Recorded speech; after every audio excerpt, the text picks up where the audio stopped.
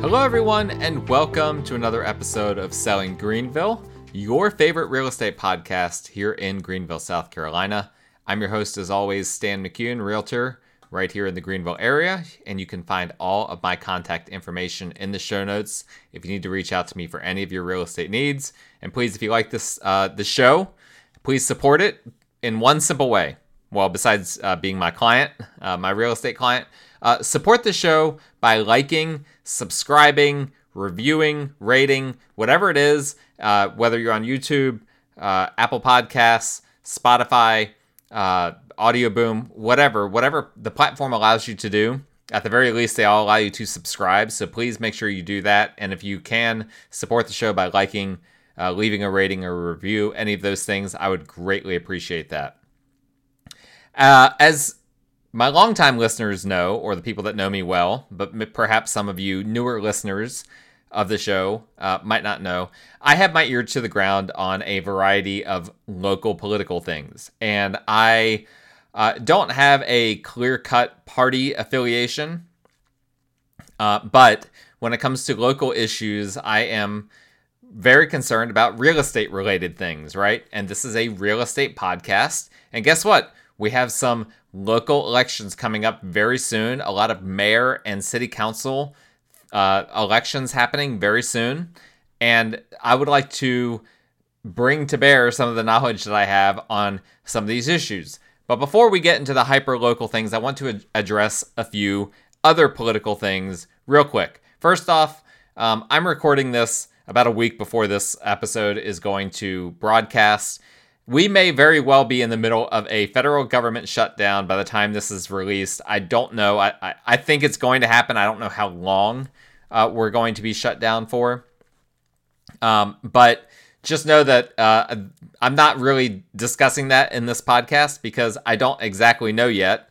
We haven't gotten to, I'm recording this before October 1st, so I'm not yet sure what's going to happen or how that's going to impact things, but it does have an impact on real estate, right? It impacts government-backed loans in some instances. It could impact Social Security related things, people being able to do tax, look up tax records that might be necessary for real estate closings, etc. I am not a fan of government shutdowns because it disproportionately hurts people that need the government to run, that tend to be on the middle class or lower income spectrum of things. So I am not a fan of government shutdowns. I'm not sure whether it's going to happen for sure or how long it will be. But I'm just throwing that out there in case some of you are listening to this and are like, wow, he talked about politics but didn't address the government shutdown. I don't know. I'm recording this too early for me to address that. So we'll just see what happens. Hopefully, if we shut down, it won't be for very long. Let's talk about county council for a second Greenville County Council, before we get into some of these local elections. I went to a Greenville County Council meeting, and I've told you guys before the county council is a bit of a circus right now in Greenville, and I can tell you as an eyewitness, it is still very much a circus. Right now, so the reason why I went was to oppose that the county effectively wants to zone unzoned areas. How are they planning to do that? They're planning to make all of these extraordinary development rules, such as forcing people, if they build, that their lot has to be 1.5 acres if they have a septic tank, if they're building with a septic tank. That is the craziest thing that I've heard real estate-wise a local municipality try to push through in a long time. Trying to make unzoned areas have a 1.5 acre requirement just because they have a septic. South Carolina already has stricter septic rules than almost all of the other states in the Southeast that were near geographically, and they're trying to basically make it 8 times stricter than what the current DHEC requirements are. That is absolutely insane. And so thankfully county council, they realized that they were going to go have some opposition. They were supposed to have a second reading, but they backed away. They decided to push that into October. So we'll see what happens. But to me, that's completely outrageous that for unzoned areas to make that kind of requirement. Like I said, this is a de facto zoning of unzoned areas that hurts people's home values, that hurts housing affordability. If a developer tries to come in, they have to develop 1.5 acre plots. Guess what? Guess what kind of homes go on 1.5 acre plots of land? Those are luxury homes. That's not going to help housing affordability in the way that people think of it. And if you try to just build, standard $300,000 house, again, you have to account for that acreage requirement. That $300,000 house is probably going to be more like $450,000. So it really is to me an outrageous thing that Greenville County Council has proposed. And I hope that after they've had a month more to think about it, that they'll come to their senses and decide, oh yeah, that was a really stupid idea. We're not going to do that. I'll mention as well, there are some outsiders on county council that they, how should I say this? I'm not going to name names, okay? You can go to county council yourself and see it for yourself, but they want to cause a ruckus. They want to throw their weight around. They're on the outside kind of looking in, and so they just cause turmoil, interrupting a lot, saying things, unnecessary, not understanding council rules, speaking out of turn. It was very annoying for me being there, and how often and there's rumblings in the room. There, it wasn't a packed council chamber. By the way, this is my first time in the new council chamber, which is pretty nice. It's plenty of room for everyone. It was probably only 30%, 35% full in there, which was surprising. I thought it would be a lot more full. There was, media members there and whatnot. But there was some unruly things that happened. People that spoke, not from the county, but just people from the community that came up and spoke, that were hurling accusations against county council members. All sorts of chaotic things happening, like I already said. And we need to do a little bit of soul searching in terms of Greenville County Council. Now, we're not going to be able to do that yet. And some of the people that are trying to cause a ruckus in county council are going to be in council for a little while longer, because they were just elected in not that long ago. But yeah, this is kind of the state of where things are. We need to, as citizens of Greenville County, you need to attend these county council meetings, know what your county council person is doing, and try to voice to them and let them know that the way they're acting right now is unacceptable. This is having a dysfunctional county council like the one that we currently have can have a very negative impact on the trajectory of the county. We don't want to see that happen. There are a bunch of 7-5 votes. We have a 12-person council, so there can be 6-6 votes that end up not getting passed, and also effectively not getting shot down. So all it takes is for one council seat to flip to, become one of these situations where we're having a bunch of 6-6 votes. I think that would be a real negative for a lot of people. So I'm not siding one way or the other in terms of like going through specific votes outside of the zoning, unzoned areas requiring, some of these septic rules and some of these riparian buffer rules that the council is trying to do, that I think is completely out of line. But there is still a lot of chaos going on in county council, and I think it's just worth mentioning. All right, let's get into the meat and potatoes of this episode, and that is local elections. Let's talk big picture before I get into this, and let me just start by saying there have been in previous election seasons, I have actually given verbal support to certain people and certain candidates, and have given opinions on specific candidates. I'm not going to be doing that this time around. I may never do that again. Not that it had any kind of a negative impact. I think it's necessary for you all to do your own research at the end of the day and look into the people that you might be supporting or not supporting. Also, I've learned over the years that particularly if it's someone that's new that's running for election, that they oftentimes don't really know what they're doing. And so I may come out against someone because they don't really know what they're doing, and then they end up getting voted in, and they end up doing a pretty good job because they have to learn on the fly. Not uncommon. If you're a newly elected official on any level of government, you're not going to know most of the time what you're doing, for the first 6 to 12 months that you're in office. So I don't want to jump the gun a bit on some of these elections, but I do want to kind of give you guys some big picture things, and we will talk about some specific races here in a moment. Before we do that, I just want to set the stage here, okay? A lot of candidates, and I've spoken to a lot of, a good number of candidates running for office in Greenville, TR, Malden, Easley,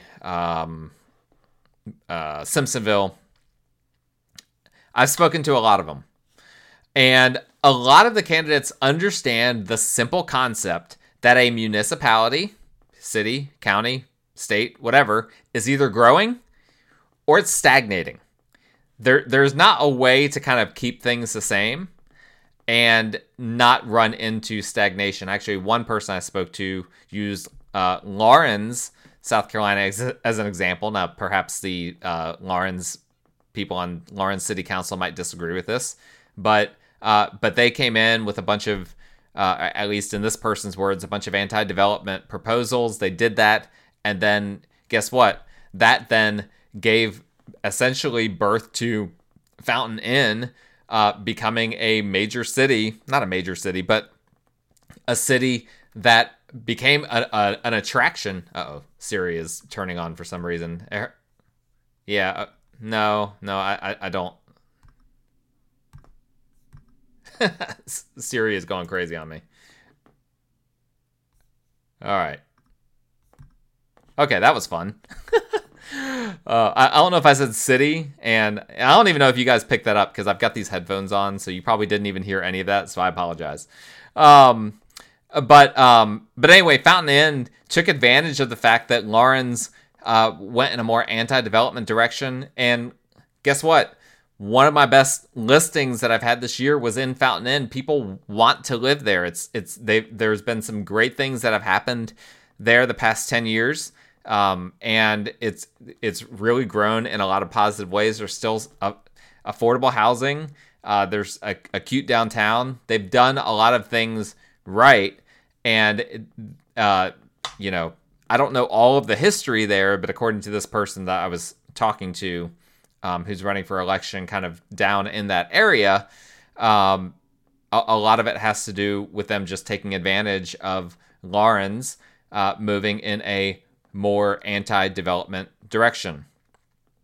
And so I think a lot of people running for office right now, coming up here in the next couple of months, they understand that municipalities are either growing or stagnating. And the reality is, when we're talking about growing, a lot goes into that word. That word's doing a lot of heavy lifting. But at the very least, a component of that is that there has to be more real estate development, right? There's no growth if there's not real estate development.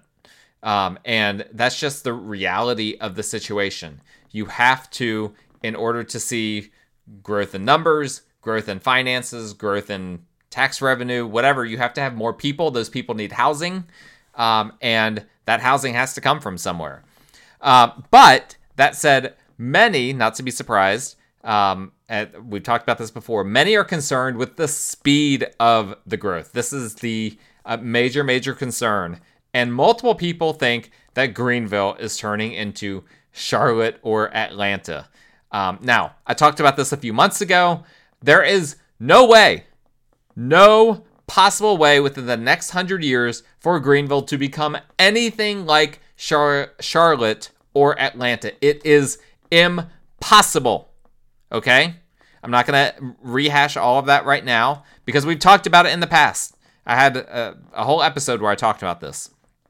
But what I will say is that there's not a single group, not a single developer, or anyone out there in government, not government, realtor association, anywhere proposing anything that would come remotely close to our area belonging in the way that Charlotte or Atlanta has. It's just, how is that going to happen? How are we going to all of the sudden go 10 times in size in a certain city when there's just no developments being proposed that would come anywhere near that? It's not as simple as people like to put out in these talking points. They like to use Charlotte and Atlanta because they're nearby. We've all been to Charlotte and Atlanta. But the way those cities grew back in the 30s, 40s, and 50s is completely different than how Greenville is growing in the 2020s right now. It just does not compare. And honestly, I immediately disrespect, in my mind, the opinions of someone who compares Greenville to Charlotte or Atlanta. If you want to compare Greenville to Asheville or perhaps even Nashville, perhaps, I'm a little bit more open to that. But Charlotte and Atlanta, no. Please stop making those comparisons. And of course, I'm not talking to you, my listeners. I'm just talking proverbially to any of those out there that are making those comparisons. These are just talking points meant to get people riled up, get people all emotional. But at the end of the day, they are toothless talking points to compare Greenville to these much bigger cities. The real issue, of course, is housing affordability, which we've talked about a lot on the show. And many of those running do understand housing affordability is a major issue. But there are real divisions, of course, over how to solve the housing affordability issue.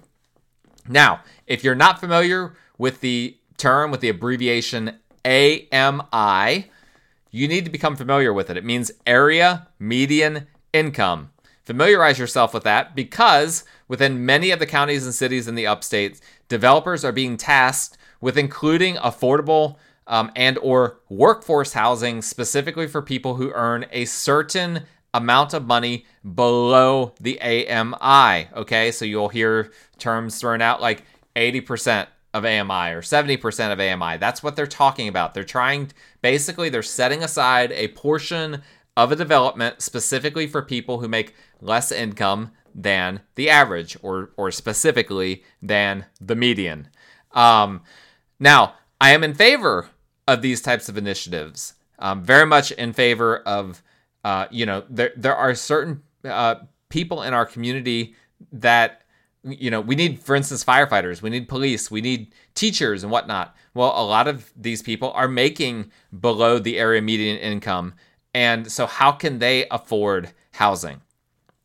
So it's very helpful when we have these types of initiatives and developers that are willing to include housing for people on the lower end of the AMI bracket, because that's something that we need.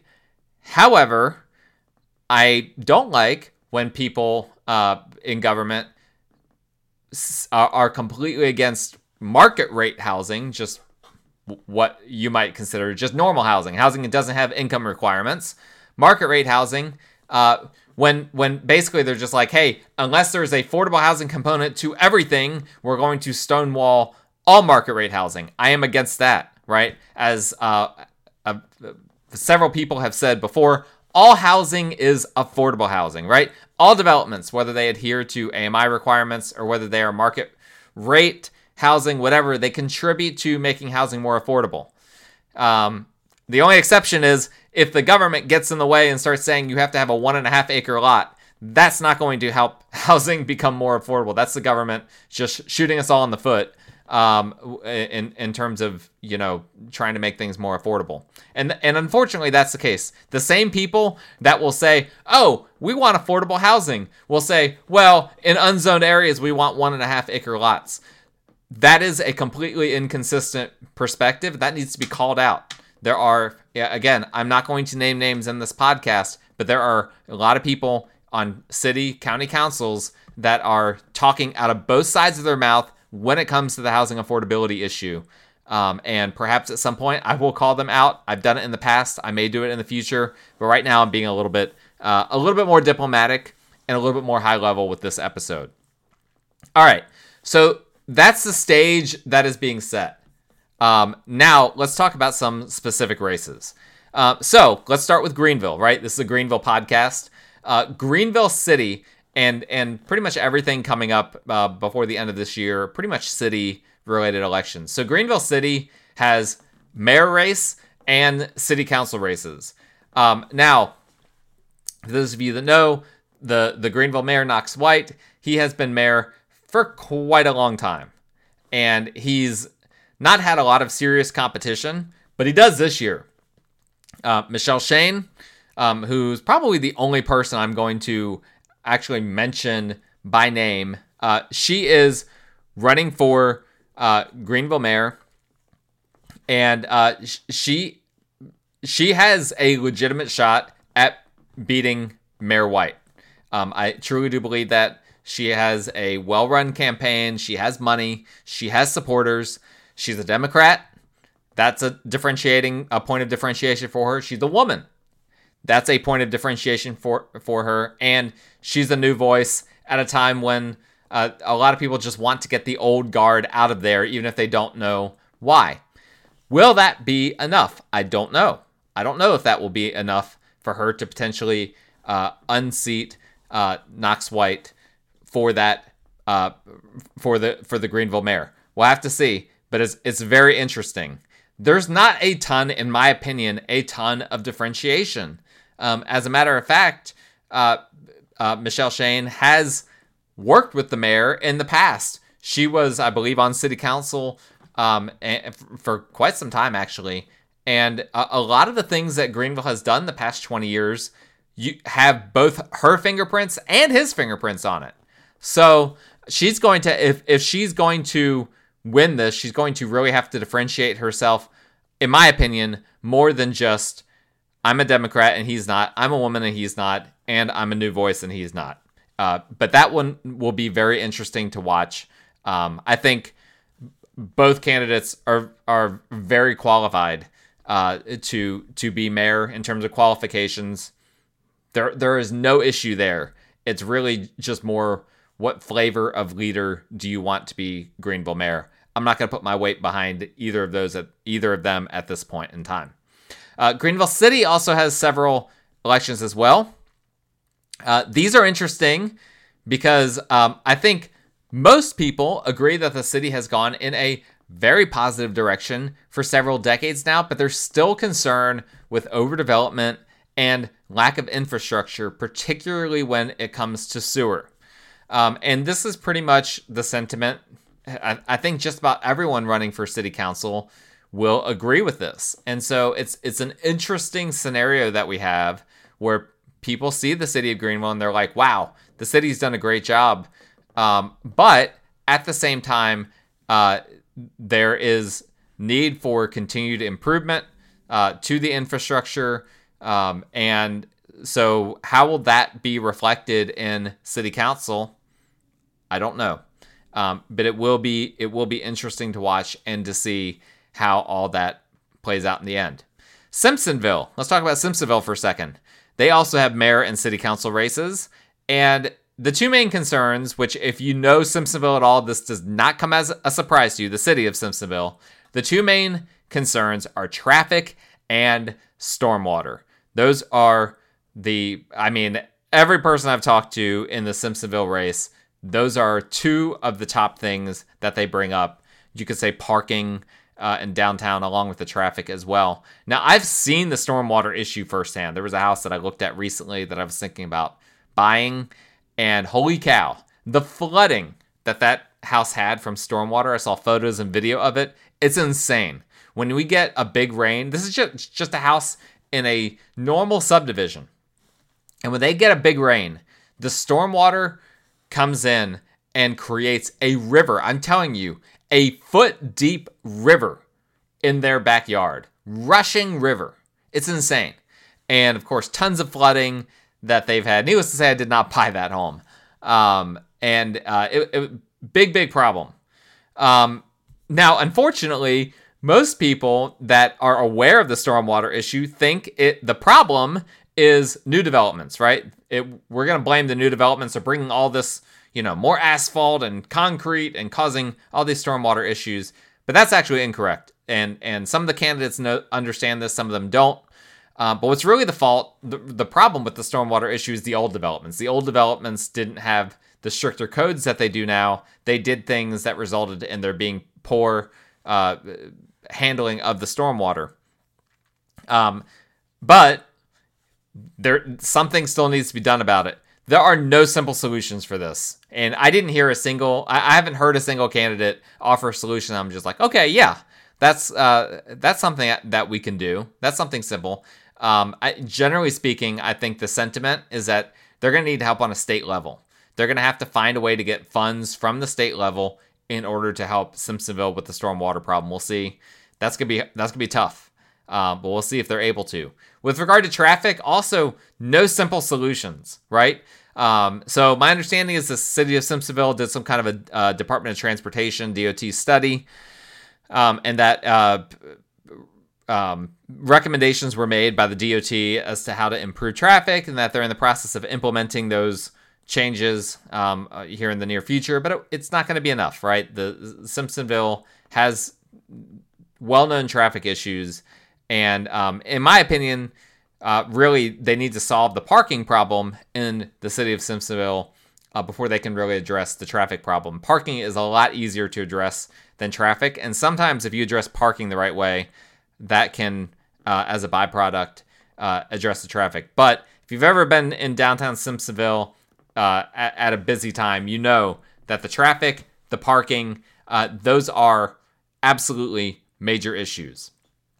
Travelers Rest, TR has several city council races, and I don't have a whole lot to say about TR, but I will say this. It's definitely poised to be the next, we need to keep the city the same battleground area. People love, the cute little TR strip, the Swamp Rabbit Trail, all of that. And obviously we don't want downtown TR to be overdeveloped and to look like this big city that it's just not designed to be.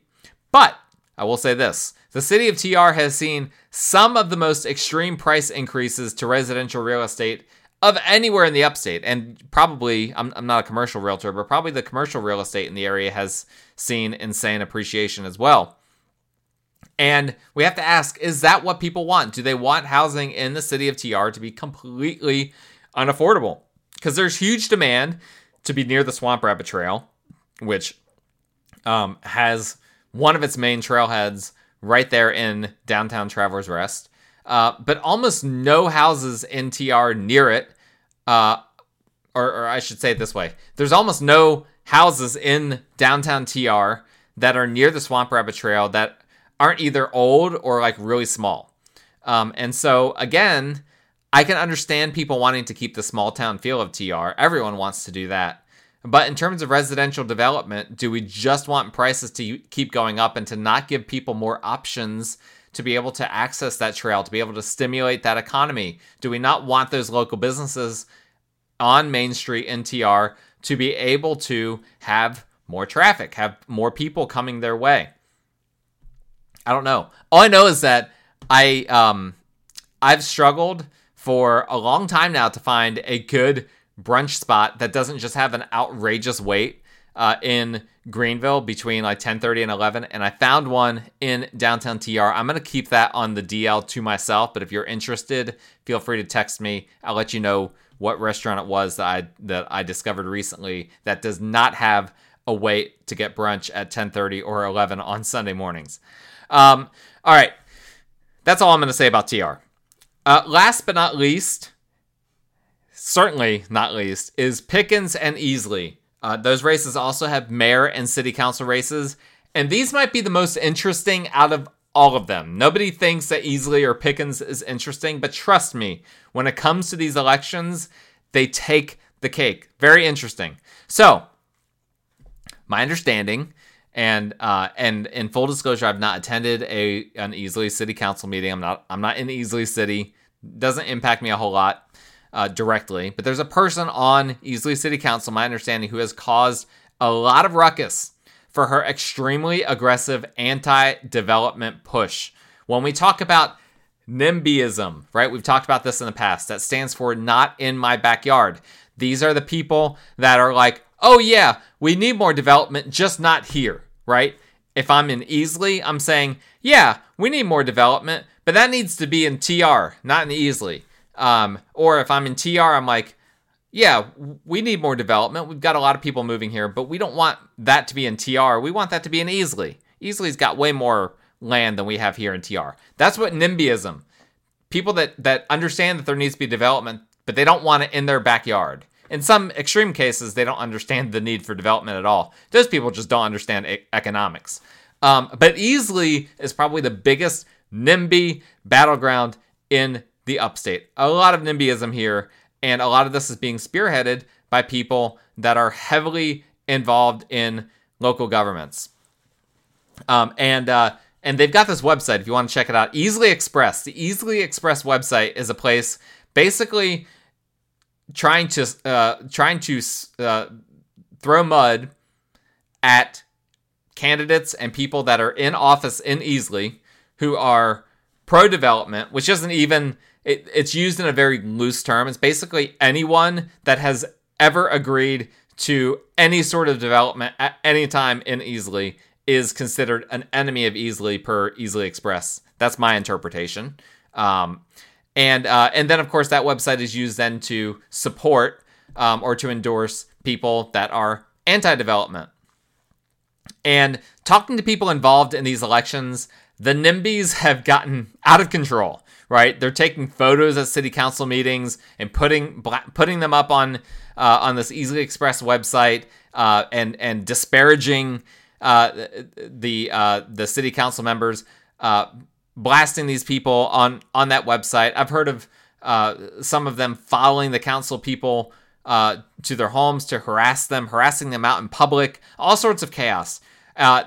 They're running strictly, the candidates that are running in Easley, and there are several of them that are running on this NIMBY platform, they're running strictly on anger.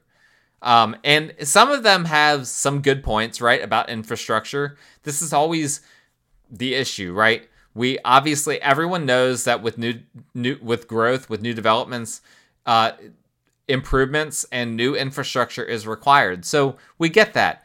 But everyone in Easley understands that. Like, that's not like a surprise to anyone. And so essentially, these NIMBY candidates are just running strictly on anger. And whereas in Greenville, we've seen council people cave to the NIMBYs, I get a very different feeling in Easley. And this is interesting.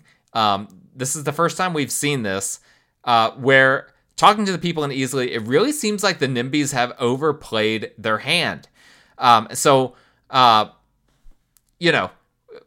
about it this way, right? We all know how there's people in the federal government, in Senate, in the House, etc., that they overplay their hand. They just run on anger. They don't cooperate with anyone, and they don't end up making any friends. They don't end up getting anything done. Politics is politics. You have to make friends. You have to cooperate. You have to work together. You have to compromise. That's the only way to get things done. Well, this group, this NIMBY group, they're not willing to compromise. They don't care about making friends. They constantly tell people this isn't personal as they blast things on their website about these people. Yeah, it's personal. You're blasting things about me. You're following me home. That's very personal. And so let's say that you're currently the mayor of Easley or currently on Easley City Council. You're being constantly attacked verbally and online by these people. Why on earth would you cooperate with them? Why would you try to compromise with them? There's no attempts being made on their end of compromise. So why would then you try to come towards them and compromise with them? It's impossible. And there's just no point in even trying. And so really, what their strategy isn't to make friends and to try to make compromises, but these NIMBY candidates, their strategy is to just get everyone out of office and to just wipe everything clean and to get all of the anti-development people into office so that they can just stonewall as many developments as they possibly can. Put all these moratoriums into place, cause developers to not be able to develop in the city anymore, and handle things that way. So that is their approach, rather than trying to be good political actors and to work together with people from a wide variety of perspectives. They're just trying to get all people into the council that have one perspective. And if they're successful there, I suspect that they will then take the county level next and go after Pickens County. Now, I've referenced the Easily Express website a few times. The people being supported by Easily Express, they would say that I am pro-development because I'm a realtor and I just want there to be an overwhelming number of homes to sell, right? That's the only reason why I would be in favor of building. But that is such a naive way to think about it. Like, it doesn't even make sense. So it drives me crazy. I actually put something recently attacking the Greater Greenville Association of Realtors on Easily Express website, and I could go through the video and explain how many naive things were said, or simply misleading things were said. There were several misleading things on there. But to think that realtors are pro-development, pro-growth, just because we want there to be more houses to sell, that's just not true. That's not how this works. I don't work for home builders. I'm not benefiting by the home builders' bottom line. Just because more homes are being built, that doesn't mean that I will ever sell those homes. Easily is not a huge portion of my business.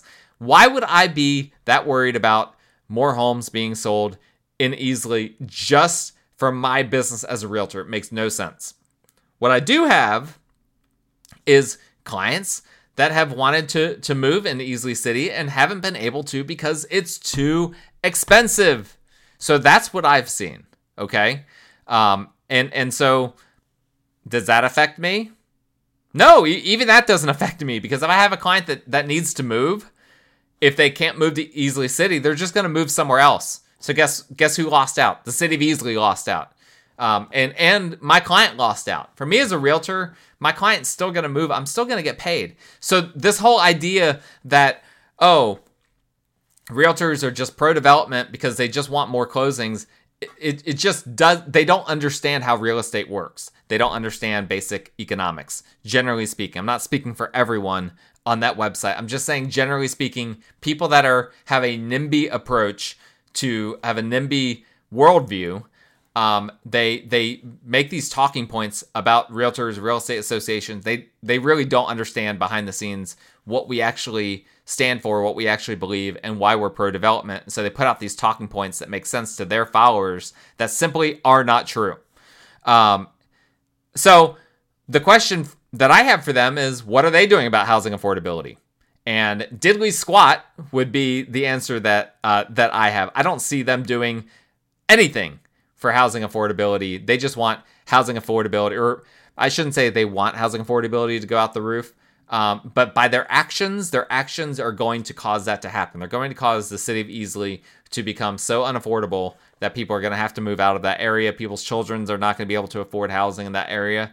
And guess what? They'll move to some other great parts of the upstate, and the city of Easily will lose out on some of its brightest minds who simply can't afford to live there to start their careers. So good luck. If you're a NIMBY in Easily, I fare thee well.